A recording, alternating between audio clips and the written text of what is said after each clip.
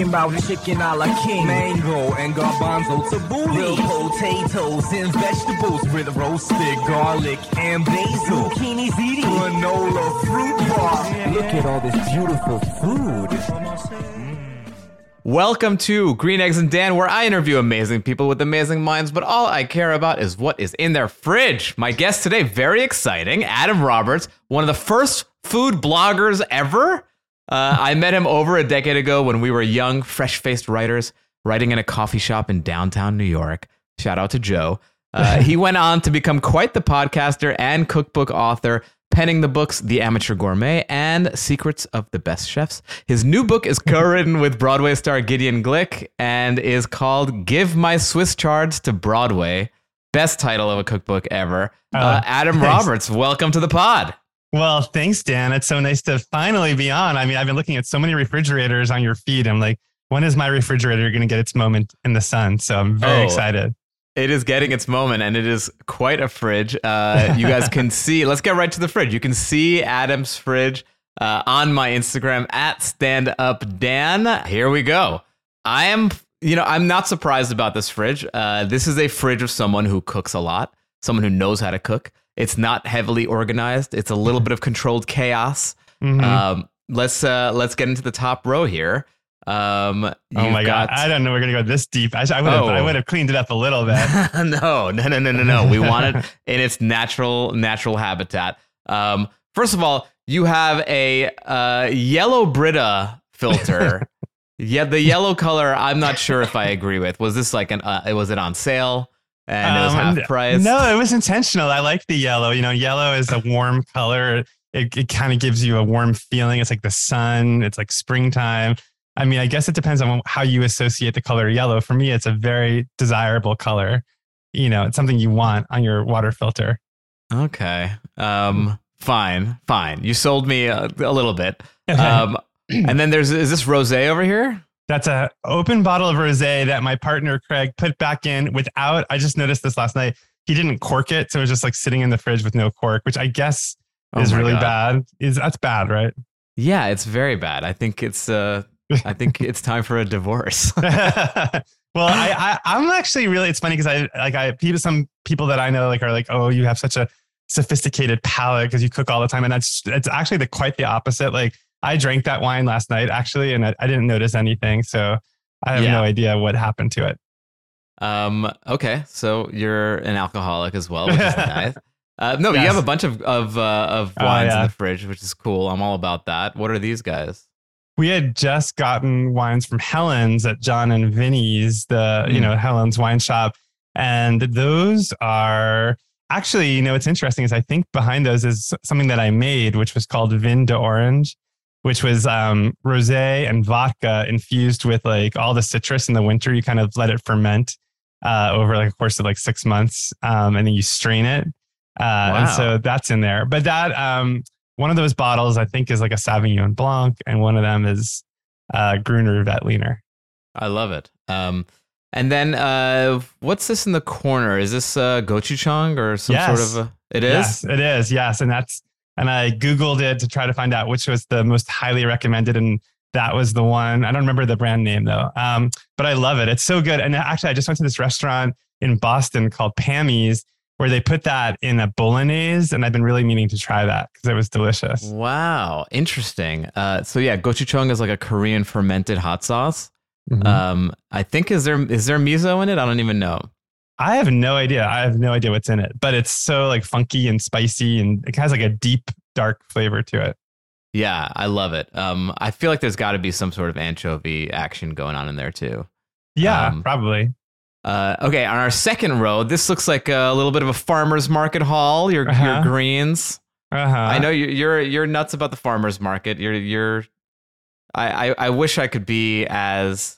I feel like I've let convenience get in the way. The pandemic has made me become like such an Instacarter, and I haven't really gone back. Well, it's funny because like I'm not like a diehard, you must go to the farmer's market person. I do think there are certain things that you can get at the farmer's market that are better than what you'll get in your grocery store. And then there are certain things that I actually think are better in the grocery store. For example, right there, the thing that you thought was from the farmer's market is celery from Gelson's, which is great celery. It's some of the best celery in LA. But yeah, I mean, when I go to the farmer's market, I mostly go for like fruit, certain kinds of fruits that they have, like right now, peaches, pears, nectarines, plums, not pears. Why did I say pears? No, peaches, plums, nectarines, and then tomatoes right now. I mean, Gelson's has okay tomatoes, but the farmer's market has incredible tomatoes right now. Yeah. So that's what I go there for. Yeah. I am a huge fan. I actually did just go to the farmer's market last week. I like the farmer's market. The thing I hate about farmer's markets, though, is like the pushiness. You walk through and they're like, hey, come here, buy some soap. I'm like, I don't want your soap. Let me walk in peace. And you would hate this because you're a comedian, but there's this guy who is kind of an asshole. Like he's kind of like a jerk, but he has the best stand. And he like kind of thinks he's hilarious, but like makes these really off-color, terrible jokes that you kind of have to wince through in order to buy his produce.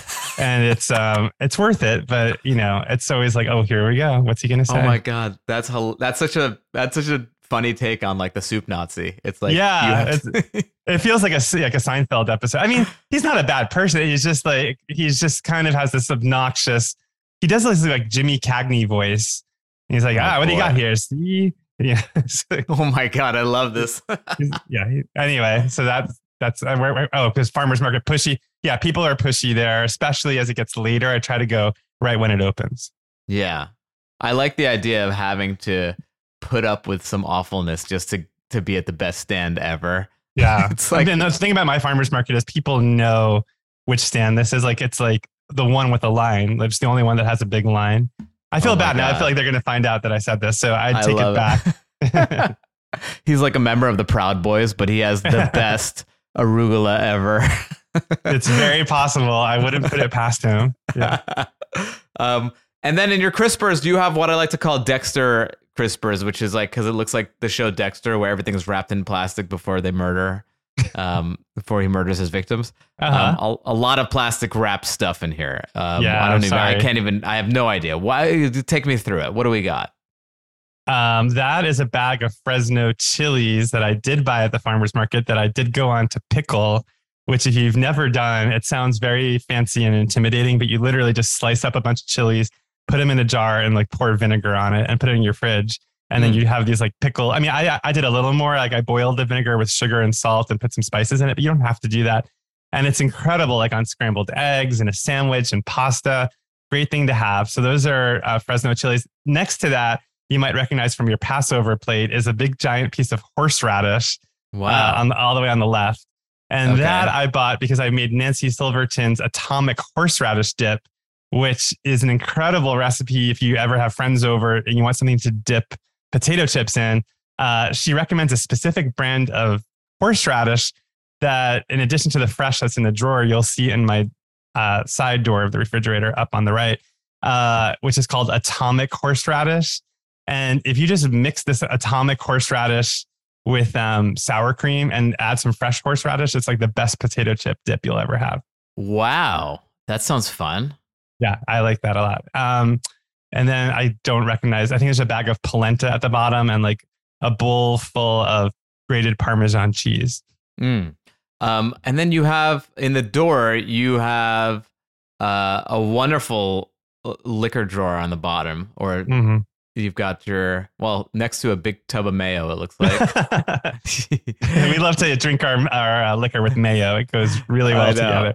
It seems like you have a lot of like martini Negroni mixes and also champagne and that's a bottle of champagne that my partner was given as a gift, like for wrapping on a movie or something. And it's like a really nice bottle. That's one of those things where it's so nice a bottle, we just have never opened it because we like can't justify it, and it's just going to sit there forever. Yeah, I made fun of Katrina Bowden for this because she's an actor. She was in 30 Rock, and she in her fridge she had like this box of like Dom Perignon, and I'm like, what is that? She's like, yeah, we got that at the Emmys for 30 Rock, and I was like, you literally just put that there so that anytime someone opens your fridge, they have to ask you what that is. You're like, oh, it's from when I was at the Emmys. That's hilarious. Yeah, that's like a trophy on the shelf, except it's in your refrigerator. Right, exactly. And then on your second drawer here, you've got all the condiments, a lot of standard condiments. Anything out of the ordinary here that I can't My friend Ben Mims, who's a food writer, made me this jam that's all the way on the right. And I forget what kind of, it's like a berry I've never heard of, like a mayberry or some mayberry. No, mayberry is a place on a TV show. Right. Like some kind of jam, but it's delicious. So that's really good. There's ketchup. There's sun-dried tomatoes, which I know are not very trendy, but I like them. I think the sun-dried tomato it's due to have a moment. I feel like it almost started to have its moment, and then it kind of went back into the shadows. But in the 80s and 90s, it was enormous. Oh, yeah. People went nuts. And then what I read about it was that basically they just couldn't keep up with the demand, so they just started using the shittiest tomatoes, and it just like they jumped the shark. But like now you can get really good sun-dried tomatoes, and it's such a wonderful thing, but it has such a stigma associated to it. I think that's so funny. For some reason, I think of sun-dried tomatoes and Phil Collins as the same. That, like, they're both like associated with the 80s. People are very snobby about them. Like, people get very upset if you're like, oh, I'm listening to Phil Collins. Like, Phil Collins, ew. And it's like, if you're like, I'm putting sun-dried tomatoes in my pasta, like, what is this, the 80s? It's like, Phil Collins wrote some good songs, and sun-dried tomatoes have a place in pasta and salad. So I think they deserve some acclaim in the 2022s. Yes, I agree. I am totally #team sun-dried tomato. Maybe they need to rebrand it, call it like I don't know. Yeah, like hot sun tomato or something. Yeah, hot sun tomato. I can't think of a good one right now, but it needs something. It's funny. I was like, there's so many things that I use that need a rebrand. Like I like skinny margaritas. I was talking about this on my episode that we recorded earlier today. I think most margaritas have gotten way too sweet, so I order a skinny margarita. But I feel like I'm some like I just left CrossFit and now I'm having my margarita and I'm careful. It's like, it's not that. I just don't like them to be sweet. So what do they leave out when it's skinny? They leave out the Cointreau or the like triple sec? I think they just chill out on the amount of simple syrup. Is there is simple syrup in a margarita or no? Maybe. I thought it was lime juice, tequila, Cointreau. Actually, I'm sure you're going to get like thousands of letters about this. I know. But maybe there is agave or something. I have no idea. I think they started putting agave. That's the thing. I don't think margaritas were that sweet. I think in America we made them sweet. And now you have to order the diet one to get the regular one. I just think of Bethany Frankel for some reason, because that was her whole business, right? With skinny girl margaritas. Yeah. But that's different. Billions of dollars. Yeah, but you're not asking for but when you order a skinny margarita, you're not asking for the Bethany Frankel margarita. You're just asking for, okay, got it. But do you think that sometimes they think that that's what you want? Well, the funny thing is I will never say that. I'll be like, yeah, I really don't want my margarita to be very sweet. And they'll be like, oh, you want it skinny? And I'm like, yeah, I guess I want it skinny. Fine. Yeah. Well, you know what? You're entitled to whatever margarita you want. Thank you, Adam. I just made watermelon margaritas for the first time, which was really fun. You just blend watermelon. I think I saw that on your Instagram. How did you do that? Well, it's so easy. The hardest part was buying a watermelon, which, funny enough, I've never actually bought a whole watermelon. I've only bought like pre-cut watermelon or had it at like someone else's house. So I bought like a 17-pound watermelon to make margaritas for 4 people, which is not necessary. That you don't do that. But you got it at the farmer's market. There's a guy there. He tells racist jokes, but he's got the best. I did not get that one at the farmer's market, but maybe I should have. But I cut it into chunks, and the cool thing is you freeze the watermelon chunks. So instead of ice, you're putting in frozen watermelon. Which that's just makes fun. It more flavorful. So you just put the watermelon in a blender. You add lime juice, a little agave, or for you, no agave. And then you add tequila and blend it to taste, and it's delicious. Have you ever done that thing? I think I've seen it on TikTok or whatever, where they take a watermelon, scoop a hole out, and then just like put in a bottle of vodka and just like let it seep in.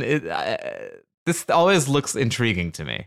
I've never seen it, but I do remember at my grandfather's funeral, my grandmother's friend carved like Noah's Ark out of a watermelon and put cantaloupe inside of it for the Shiva. That is a flex, man. That is a Shiva flex. Yeah, right there. He did like watermelon art. He was like a Jewish guy in Delray Beach, Florida, and like his thing was like he would cut a watermelon in half and then like sculpt the inside so that it looked like a boat, or it looked like something. And then he made like a fruit salad and put it inside of it. Oh my God. Was something to aspire to in your 70s and 80s and 90s. Was it a fun thing, or was it like, oh, come on, man, this is a Shiva and you're making it about your watermelon art? Just cut up the watermelon, man.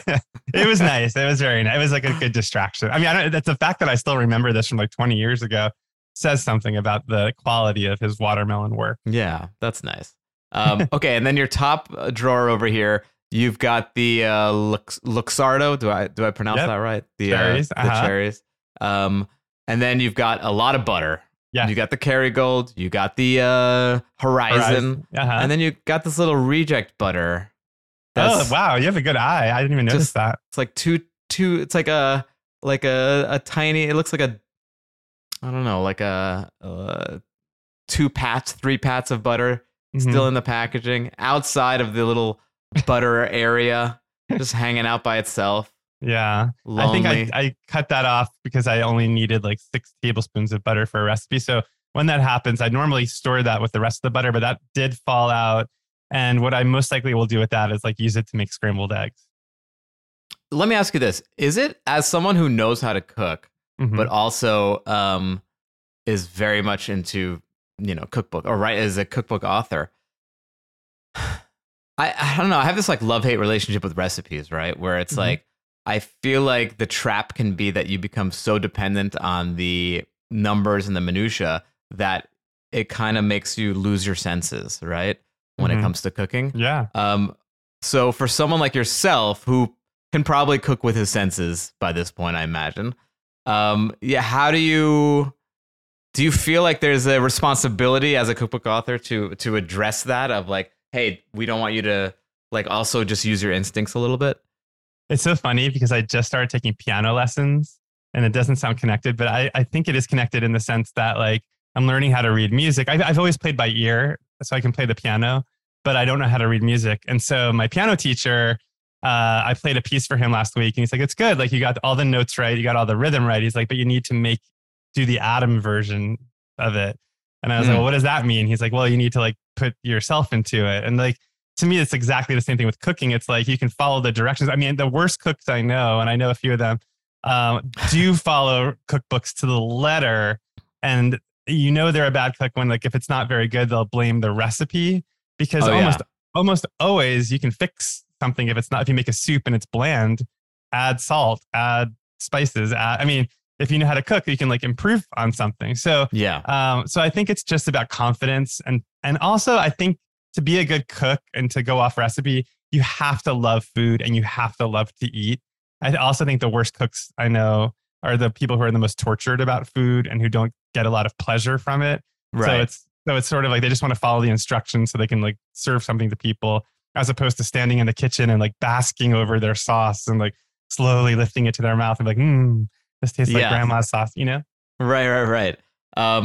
So tell me why I need to get a cookbook that is co-written by a Broadway star. Tell me how this happened. Tell me. It seemed so random when I saw that it was going down. And I was so happy you reached out to me. I was like, I need to ask him about this. Well, I have 2 passions in life. One is cooking. The other is Broadway musicals. Yes, I'm gay. Yes, I'm Jewish. And it's funny because Broadway musicals and food are like, not food, but Broadway musicals are one area of the Venn diagram between being Jewish and being gay, where they're like clearly crossover because my family is obsessed with Broadway and musicals. And then the gay community that I joined later in life is also, most of the people I'm friends with are obsessed. So anyway, I follow Gideon Glick because he was in Spring Awakening on Broadway, which I loved. He was on just recently in To Kill a Mockingbird, which he got nominated for a Tony, the one with Jeff Daniels. And he did a tweet like right when the pandemic started. He just made a joke about Bernadette Pizza. He's like, should I do a children's book called like Bernadette Pizza? Like, sort of a pun on Bernadette Peters. And I think I replied, yeah, sure, you should. And we were friends a little bit. And so he sent me a message. He's like, how do I do that? And I was like, well, you'd have to write a proposal. You'd have to da-da-da-da. And then we just started talking. And I was like, I'm not sure you can extend this Bernadette Peters joke very far. I think doesn't sound like a full book. Like maybe if you wanted to do a musical theater recipe book, you could do like puns on Broadway shows.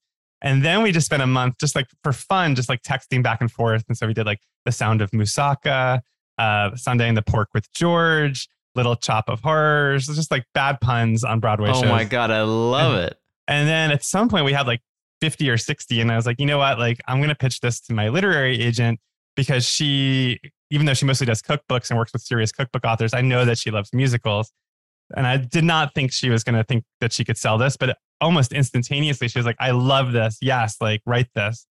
So then we just started writing the proposal, and we got this amazing illustrator named Justin Squiggs Robertson, who does illustrations for like Broadway.com and does like real professional Broadway illustrations. And we sold the books. With a name like that, you're an illustrator. Yeah, Squiggs.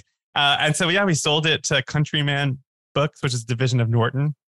And then it became really fun for me creatively because I really had to integrate the musicals into the recipes. So I didn't want to just like throw up a recipe and be like, okay, here's like Sunday, the Sound of Moussaka. Here's a moussaka. I wanted to like have elements of the musical in the recipe. So the Sunday in the Pork with George, it was like, okay, this is a musical about pointillism and the painter George Seurat. So I'm going to try to get like little flecks of color in these like pork meatballs. So I put like how fun, like orange and red and green peppers in the blender, and then like I stirred that in with the meat, and like it's like when the meatballs came out, they had like little bits of color in them, and I was like, oh, this is so cool! Like I can do this for every musical. So that's a long-winded answer to your question. I love that. I had no idea that was the concept of the book. That is so charming and creative. Oh, thank you. So what? I'm curious about the Sound of Moussaka. How did you get a little of Sound of Music into the Moussaka? Great question. Moussaka. So, the Sound of Music takes place in Austria, as you may know. And where I kind of wanted to bring and moussaka is a Greek dish. So it's like, how do I merge these two worlds? And the answer to me was pastry, like Austrian pastries, like Vienna, because there's cinnamon in moussaka in the lamb meat. So I kind of built on that. And then I think I added dried currants to it. Don't quote me on that. I should probably have the book next to me, but little elements like that. And sometimes it worked really well. Like Sweeney Todd, we did like Weenie Todd. So it's like pigs in a blanket, but I made it like sausage rolls. So sort of like British, so there's like ground up sausage, which is like a part of Sweeney Todd is that they grind up humans and put them in sausage. And then I made like the devil's ketchup. So I made this like homemade ketchup with all these like spices and heat in it. So it was sort of like the devil made it from Sweeney Todd. So, just like fun, creative ways to bring the musicals into the food. That is so fun. It's almost like you took like a Top Chef quickfire challenge and just turned it into a book. Yeah, the Top Chef quickfire challenge for like 4 people who are really into musicals, but they exist. They exist. I feel like we have like a niche audience that will find this book and love it.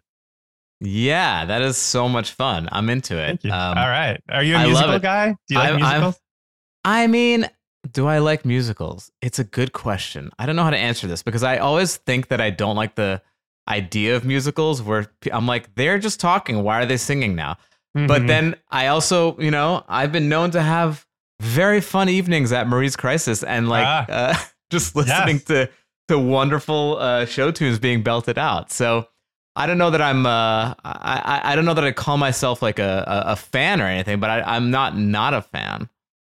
It's so funny because I mean, Marie's Crisis is like a litmus test for people because I've brought people there when I lived in New York. But for those who don't know, Marie's Crisis is a show tune bar in New York, which is like down a flight of stairs.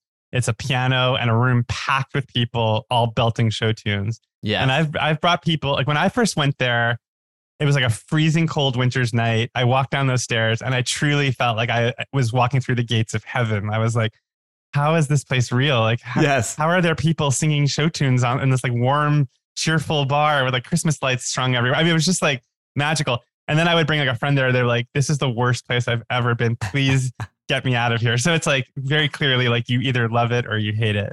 I used to love it. And I used to go, probably 15 years ago, right? Mm-hmm. And it was so much fun. But then I did slowly see it turn into like, oh, this is turning into like a bridge and tunnel, like attraction. It's like a zoo for like, it's like straight people come to look at the gay people in their element. Yeah, like, and I think look at them doing what they do. Well, I think celebrities started going there, unfortunately, and then like Page Six would write about it or whatever. It's like Gyllenhaal would go there, and so I'm sure they're all looking for a celebrity, which ruins the whole thing. Right. This book seems to be a perfect project for you because this is always my favorite fact about you, but like the thing that kind of gave you your big break was a kind of playful, not pun, but like taking a pop culture event and turning it into a recipe. Tell the listeners about this, because this story is so fucking good. And I think I knew you before this. It might have been right after this happened. Wait, which one are you? I've had that happen a couple of times. I'm curious which one you're talking about. I'm talking about the Super Bowl. Oh, God. Well, I kind of disavow this. I've deleted this post off my blog, actually. Oh, really? Because I think it's offensive now, and I regret doing it. But at the time, it was when Janet Jackson showed her breast at the Super Bowl, or Justin Timberlake revealed her breast at the Super Bowl, as we later learned.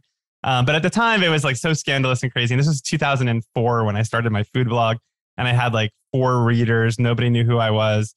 And I made a Janet Jackson breast cupcake, and it was just a cupcake that looked like her breast. And I put the nipple shield on it with icing that she had, and I put it on my blog, and I went to sleep, and I got up the next morning, and it was viral. Like, it truly was one of like those moments where it's like, oh my God, like 1 million people have visited this since like I put this on here, and it was on collegehumor.com and all these huge websites, and CNN came over and they were doing a story about the Janet Jackson breast, like boom, like all these t-shirts and things that were being made. And so they came over and like videotaped me like making the cupcake. And so it is true. Pop culture was what launched me. Although I do think it's problematic now, and I don't stand by the Janet Jackson breast cupcake. We appreciate the disclaimer. Wait, what is another one that you've done? Oh my God. I mean, well, recently I went viral on TikTok because I did Stanley Tucci's zucchini pasta. And this was my first viral TikTok. I've been very much avoiding TikTok because I'm like too old for it, and I don't get it. And I find it like really like unnerving to go on there and just like be overstimulated. However, agreed. I was like, well, I have a cookbook coming out, so I should like get a foot in the door. And I was making videos on there, and nobody, like 8 people were watching them. But I was watching that Stanley Tucci show where he goes to Italy, and he ate this pasta with zucchini in it. And he said this was the single best thing he ever ate in his entire life. And so was it a Nerano? Yes. Yeah. Okay. Got it. And so I was like, okay, I'm going to recreate this. So I did it. And then I had zucchini in my fridge. And so I just like sliced the zucchini and I fry it up. And so it's like really crispy and dark brown. And then you make a sauce with butter and the zucchini and lots of Parmesan. And I put that onto TikTok. And I think it was because I included the clip of Stanley Tucci saying this is the best thing I've ever had in my life, and then showed you how to make it. But it has like 1.7 million views. Wow. And however long I've been doing this, it's like probably the most successful thing I've ever done. And it was just like a throwaway. Like I just kind of put it up there. I was like, nobody's going to look at this. And then that went viral. Wow. So you never know. Yeah. TikTok virility is something that I don't really get, but I think bizarre. I think I need to start it. But whenever I'm on TikTok for a little bit, I do feel like my brain just got like thrown into a frying pan. Mm-hmm. I think I've been like accepting that my brain is going to be fried now for the rest of my life, because it's required to be on social media to just like do all this stuff. So it's like, I guess I just have to keep my brain sizzling. Yeah. Keep it sizzling. Keep it sizzling, baby.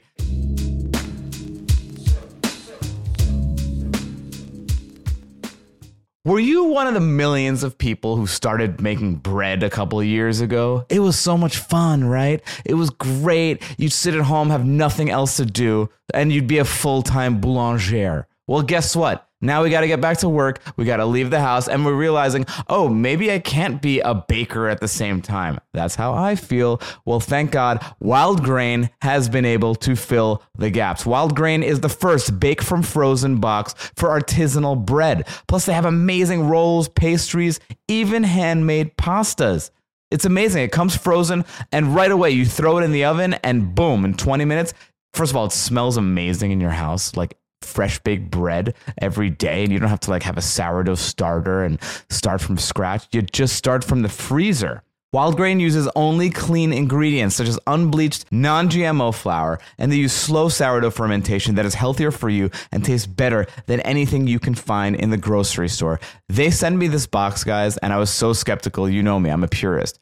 I'm telling you, I don't buy bread anymore. I don't even go to the bakery for croissants anymore because their croissants are 10 out of 10, baby. Are you hungry already? For a limited time, you can get $30 off your first box, plus free croissants in every box when you go to wildgrain.com/greeneggs. to start your subscription. You heard me. Free croissants in every box and $30 off your first box when you go to wildgrain.com/greeneggs.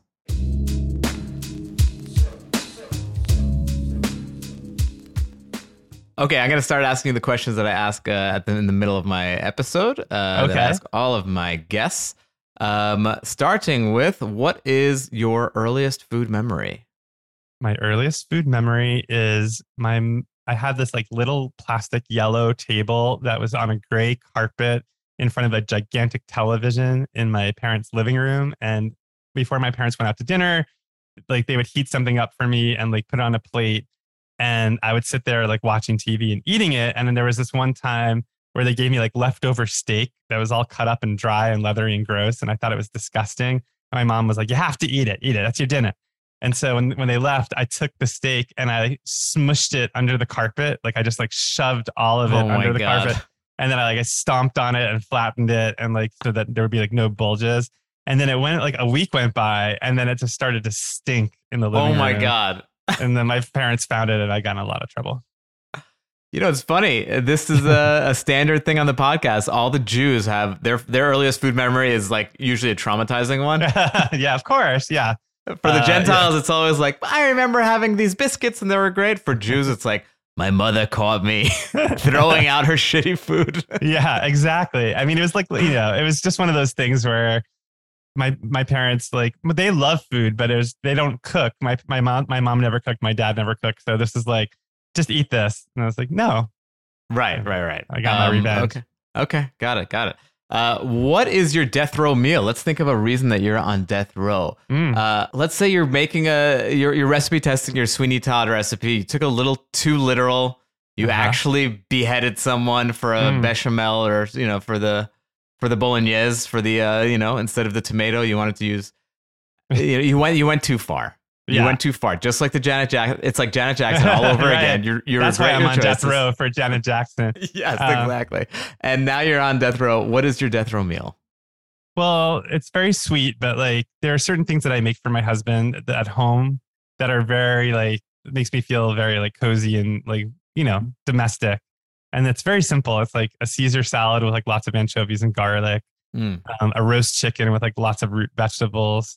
And then, or pasta, like maybe I have this pasta I make all the time, which is cavatappi with sun-dried tomatoes, back to sun-dried tomatoes. Hell yeah. And cannellini beans with Parmesan. And then I think for dessert, there's just this almond cake that I love to make from Amanda Hesser's cookbook. That's just sour cream, almond paste, lots of egg yolks. And it's like this rich, decadent almond cake. So I think I would cook my own death row meal and it would be all those things. Wow, I think you're the first person to want to cook his own death row meal. Yeah, because those are like the most comforting things to me. It's like I don't need like Grant Achatz to like bring like a balloon filled with like foie gras to my death row and pop it in front of me. It's like, no, thank you. I love it. They'll be like, "What do you want?" You'll be like, "I got this, guys. Just give me a Le Creuset." This sounds like a good cooking show. It's like death row final meal. It's like chefs on death row get to cook their own final meals, and if the best one gets exonerated. Not bad. Yes. Yeah. And someone does it's a snuff show. Someone does get executed at the end. Yeah, it's very dark, but I could see it on like HBO Max or maybe Showtime. Right. Peacock. It feels like Peacock. It does feel like maybe a Discovery Plus. They're taking chances. Yeah, they are. What is the best high-end meal you've ever had? That's an easy question. Because in 2006, I won the lottery, so to speak, and I got into El Bulli, however you say it, in Spain. This was right before Ferran Adria closed it and it ended. But at the time, it was like, it was the hot restaurant of the world. And every year, like when I first read about it, I was in my 20s and it was like the late 90s, and I would always submit to get a reservation. I never got one. And in 2006, I had just started dating Craig, my partner, and I got, it's not like they say like, okay, you're in, like, here's some prospective dates. It was like, you're in, you have a table for two on July 24th at 8 p.m. Like, that's it. Like, you have no choices. Yeah. Get your ass to coastal Spain. Yeah, exactly. So I said to Craig, I was like, we're going to Spain and we're going to go eat at like the best restaurant in the world. And it was just so much fun. I mean, the meal was fantastic, but even just the journey there, like we went to Barcelona, we rented a car. Craig didn't know how to drive stick.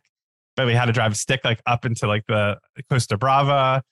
We stayed at this like weird tourist hotel, and then finally we like rented we drove up to the restaurant, which was on the cliffs, like overlooking the water. And it was just like being in somebody's house, like an amazing artist's house. And you like walked in and you shook Ferran Adrià's hand in the kitchen. Like you walked through and saw him. And then we sat down at the table. And it was one of those things where like, I think we've all had bad molecular gastronomy food at restaurants now, like deconstructed or like super chemical filled. But what was really cool about this meal was like, it felt very, for lack of a better word, authentic. It felt like organic to like the place and to the spirit of what he was doing. Like, the first course was like a piece of sugar cane, which is like a natural ingredient. You bit into it and it shot out a cocktail. I think it was how do you say caipirinha? Caipirinha. So it was like you bit into the sugar cane and like the cocktail was inside of it. Like how fun. Cool things like that. So it was amazing and I'll never forget it. I think it's funny. That story made me think of the first time I had, like molecular gastronomy. And I'm curious what you think about this, because you and I were in New York at the same time, same place. And I think we were in New York at a very interesting time. It was like, there was like chefdom brewing everywhere, or like casual fine dining was becoming a thing. And I think that my first molecular meal was at Wiley Dufresne's first restaurant, which was 71 Clinton Fresh Foods, I believe. Oh, wow. I never went there. I went to WD-50, but. Oh, okay. So I feel like at Clinton, I never went to WD-50, but it seemed like at Clinton, he was just like using little subtle things here and there. It wasn't like a heavy hand with the molecular. And I thought it was so like, I'd never had anything like it before. He had like, I still remember he had some sort of peanut butter lava cake that was just like, wow. I never had anything like it. It was so exciting. But yeah, there's something really exciting about molecular. And then there's also like something like bad molecular gastronomy is so fucking annoying. Like if you go to like a hotel somewhere and you just want to have dinner and they're like, here's a cube of beef, bouillon on it. It's like, give me a break. Just give me like a steak and some peppercorn sauce, But like if you go somewhere where they really are artists, like, and they really know what they're doing and they can really do something great with it, sure, I'm fully on board. I'm in. Yeah. What is the best low end meal that you've ever had? This could be a street taco, street hot dog. Now, when I got sent these questions, I don't mean to pull back the curtain on your show. Please. But the question did say your best or worst low end. Do you have a worst? Because a lot of people don't have a worst that they prepare. Please, if you have one, I prefer the worst. I lived in, this is so gross, but I lived in Park Slope for a while.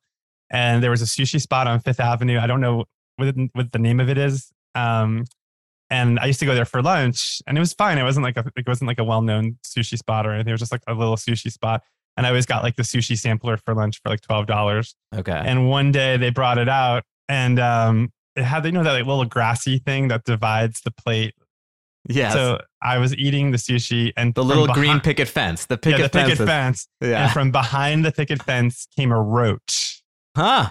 Like kind of crawled out onto the sushi, and it was truly like a stomach churning moment of like, like I've never been more grossed out in my entire life. And it was so horrible that it took me a long time to eat sushi after that, or roaches for that matter. Yeah. Yeah, that sounds pretty disgusting. But it wasn't like was it a famous place or no? No. It was just casual. Yeah. I mean, I guess this doesn't really answer your question, but that's what came to mind immediately. No, that's pretty awful. Okay, yeah, it was awful. For sure. Thank you. Is that going in as your worst high end or your worst low end? Oh, worst low end. Oh, do you do both? I mean, you could do either or. No, I wanted to do best high end, worst low end. Okay, that's a good one. What is your favorite drunk food when you're drunk? What do you like to imbibe in? Pizza. Yeah, we were just in Provincetown, and they have this great ritual there where after you go out at night, there's all these bars and shows and drag shows and stuff. But there's this place there called Spiritus Pizza, and it's famous. It's open till like 2 a.m. and everybody converges on it after drinking a lot. And it's just something about pizza, whether it's like hot or cold. Like if I have cold pizza in my fridge when I get home and I'm drunk, I'll just like shovel it into my face just because I don't want to go to bed drunk. And I feel like it soaks up a lot of that. Yeah. I don't know if that's true, the whole soak up thing, but I like to believe it. I think it's true. I think if you eat a bunch of carbs or something after you drank a lot, I feel a little more sober afterwards. I need a Mythbusters on that one. Yeah, maybe we should email them. Do they still do that? I don't even know if that's still a show. No, they don't. They don't. I used to love that show though. Right. What is your favorite hangover cure? Well, it's in the same world as pizza, like an In-N-Out burger with fries, like a smash burger. Basically, if it's an emoji, I want to eat it when I'm drunk or hungover. But like pizza emoji and then burger emoji, fries emoji. That's a very good rule, the emoji. Because then the other thing you have is like spaghetti and meatballs. Yeah. Why not? Or a taco. Yeah. Who is your favorite celebrity food personality? As a celebrity food personality, who would you please look at? Mine is easily Ina Garten. And it's so sad because I never got to meet her. And then I went to... She's not dead, Adam. She's not dead. No, I know. But we cashed in all our miles and we flew first class back from Paris like a couple years ago around New Year's. And I got food poisoning the night before. And so I was like green in the face. I was just like sitting there. And all of a sudden I heard this like very nasal voice, like, "Excuse me, coming through." And I recognized it instantly as Jeffrey, Ina's husband. And I looked up and it was Jeffrey and Ina, who were in Paris at the same time, walking down the aisle to their seats. And it was like the worst possible moment for me to encounter Ina Garten because I just felt like total shit. And then at some point through like the like red eye flight, or it was just like overnight, she went on a walk down the aisle, just like stretch her legs. And it would have been the perfect opportunity to like reach out and be like, "Ina, I'm a fan." And I think she knew. She saw this like salivating like gay guy staring at her, so she knew, but I didn't say anything. She's like, this gay guy is about to throw up at the sight of me. I know. I mean, I actually kind of have learned over the years not to meet your heroes. It's just like, it's actually probably better that I didn't meet her. I can keep fantasizing about what that would be like. That's true. Okay, so now your desert island food. You're trapped on a desert island. One food for the rest of your life you will never tire of.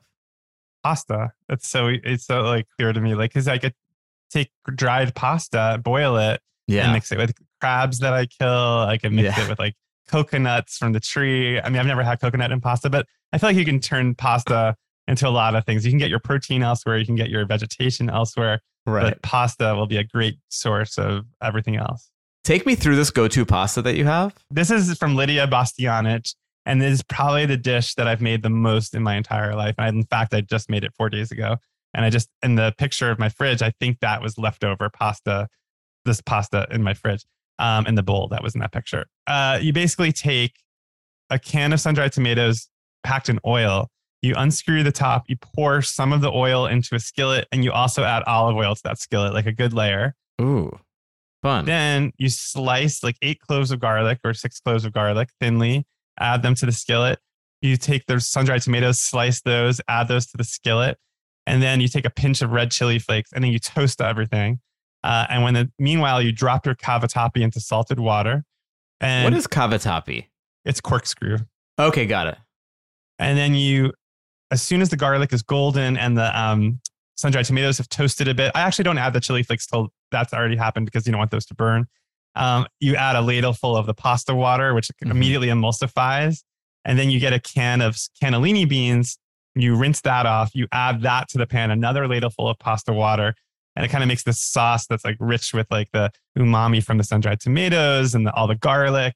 And then the beans kind of give it richness. And then you kind of lift up the cavatappi into the pan with it, another ladle full of pasta water, stir, cook it through till it's all absorbed. And then you add a ton of Parmesan cheese and a ton of chopped parsley. And it is truly like, it's so good because it's very surprising. It's not like anything you've ever had before. It's interesting because I feel like I make pasta in that way a lot, but I'll use tomato paste instead of the sun-dried tomatoes. I can see the sun-dried tomatoes being a nice little kicking it up a notch, as Emerald would say. Bam. Yeah. That sounds delightful. Heard his name in a while. Yeah. I don't know. Right? I mean, it's also maybe like nostalgic just because I started making it like 15 years ago and my partner's always asking for it. So it's like, it's just in our lives. It's like when somebody's like, "Come over, my mom makes the best lasagna," and you have it and you're like, "This is just okay." But it's like, you can't tell sometimes like what's an emotional thing versus like an actually, objective good dish. Yeah. Is there a food that you can't stand eating? Beef jerky. Really? I mean, nothing about it appeals to me, and I haven't had it since I was like 14. But I remember hating it when I did have it. So maybe I should try it again. But the idea of like very chewy, leathery pieces of beef just sounds horrible to me. Oh my God, that's so funny. Not that I'm a huge beef jerky fan, but Okay, here's what I want you to do. Have you ever had biltong? No. Okay, biltong is South African beef jerky, and it is made in a different way from like American beef jerky. American beef jerky has more of the leather. It tastes like leather, which again, I can get down with. I'm into it. But biltong is like, I think they smoke it first, and then it's like dry cured. I'm sorry, it's wet cured in a way. I don't know what they do differently, but it is so delicious, and it's like a mix of, when you order it, you can get soft, or you can get like medium, or like hard. And the soft stuff. You sure this stuff, is beef jerky we're talking about? Yes, it is, and it's so. There's a place in Beverly Hills called like the German Butcher Shop or something. I'll find out the name and give it to you. But they are like, people from South Africa come from all over the country will go to this place to get their biltong because it's the best in the country. Really? And in fact, every time you go, there's a South African there, and they'll say it's even better than what we had in Johannesburg. It's so that's good. Thank you. It's so good. I would like for you to try that and then get back to me, because that jerky is so insane. Biltong is nuts. I'm sure it's good. I mean, I think it's one of those things where it's like, it's so ingrained in me that I don't like beef jerky that I forget why I don't like beef jerky. So I'm sure I can open my mind to it. Okay. And if you say it's good, I believe you. I promise you. I promise.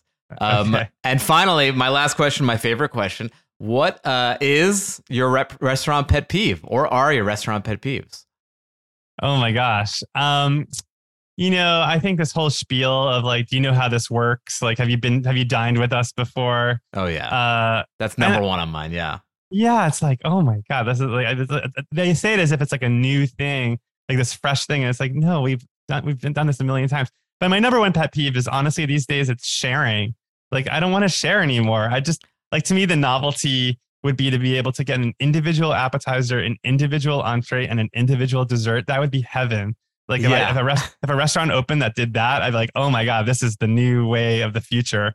Because like sharing food, it kind of like muddies the waters. It's like everything kind of mixes together and you kind of don't even remember what you ate. Yeah. Whereas like when you have like a really good entree, a really good appetizer, I don't know, I just love it.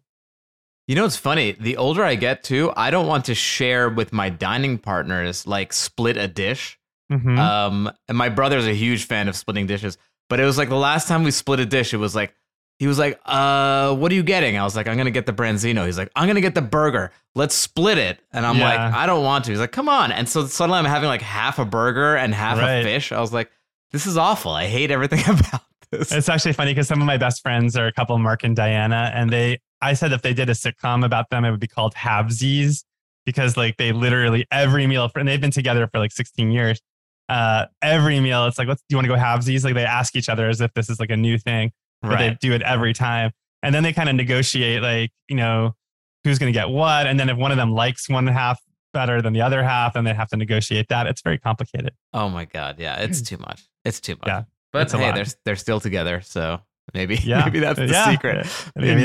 Maybe you and I have it wrong. We're like, we don't want to compromise at all. I know. Maybe it's a narcissism instead of actually just being like a healthy new outlook on food. I mean, you do want to cook your own death row meal. If that's not narcissism, I don't know. Oh, wow. But maybe it's selfless because I'm keeping somebody from having to work that night. Right. Don't trouble yourself before my execution. I got this. Yeah. See, like a guy needs to stay home or a woman needs to stay home with their kids. Whoever the death row chef is. I know we don't know the gender, but either way. Right. Well, Adam, this is such a pleasure. I am such a fan of the career that you've carved out for yourself. Oh, well, same. Ditto. I mean, both of us have come a long way from Joe, the coffee shop on Waverly. Shout out to Jonathan Rubenstein. Even he's come a long way. We were at his first flagship store, and I think he's got like 30 now. He runs an empire. It's like, who knew? Yeah. There was a good juju in that coffee shop. Jesse Tyler Ferguson was there all the time. Yes. Malcolm Gladwell was there all the time. I know. We all got our start there. I remember once I was working on a play there and Sam Shepard came in and sat down across from me. I was like, okay, I'm literally writing a play across from Sam Shepard. This is the weirdest thing that's ever happened to me. That is so good. So good. All right. All right, Adam, tell everyone where they can find you. I'm Amateur Gourmet on all social platforms, on Twitter, Instagram, and now TikTok. And I have a newsletter called the Amateur Gourmet Newsletter, which is on Substack, and I write it twice a week. I love it. And the book, where can they get the book? Oh, well, Give My Swiss Charts to Broadway is available wherever books are sold. I would say look for it online, but if you have a favorite independent bookstore, ask them to order you a copy. Yeah, spread the word. I love it. Thank you, Adam. I really appreciate it. And I will be getting you some biltong when I drive by that place, I promise. Awesome. All right. Well, thanks, Dan. It was a lot of fun.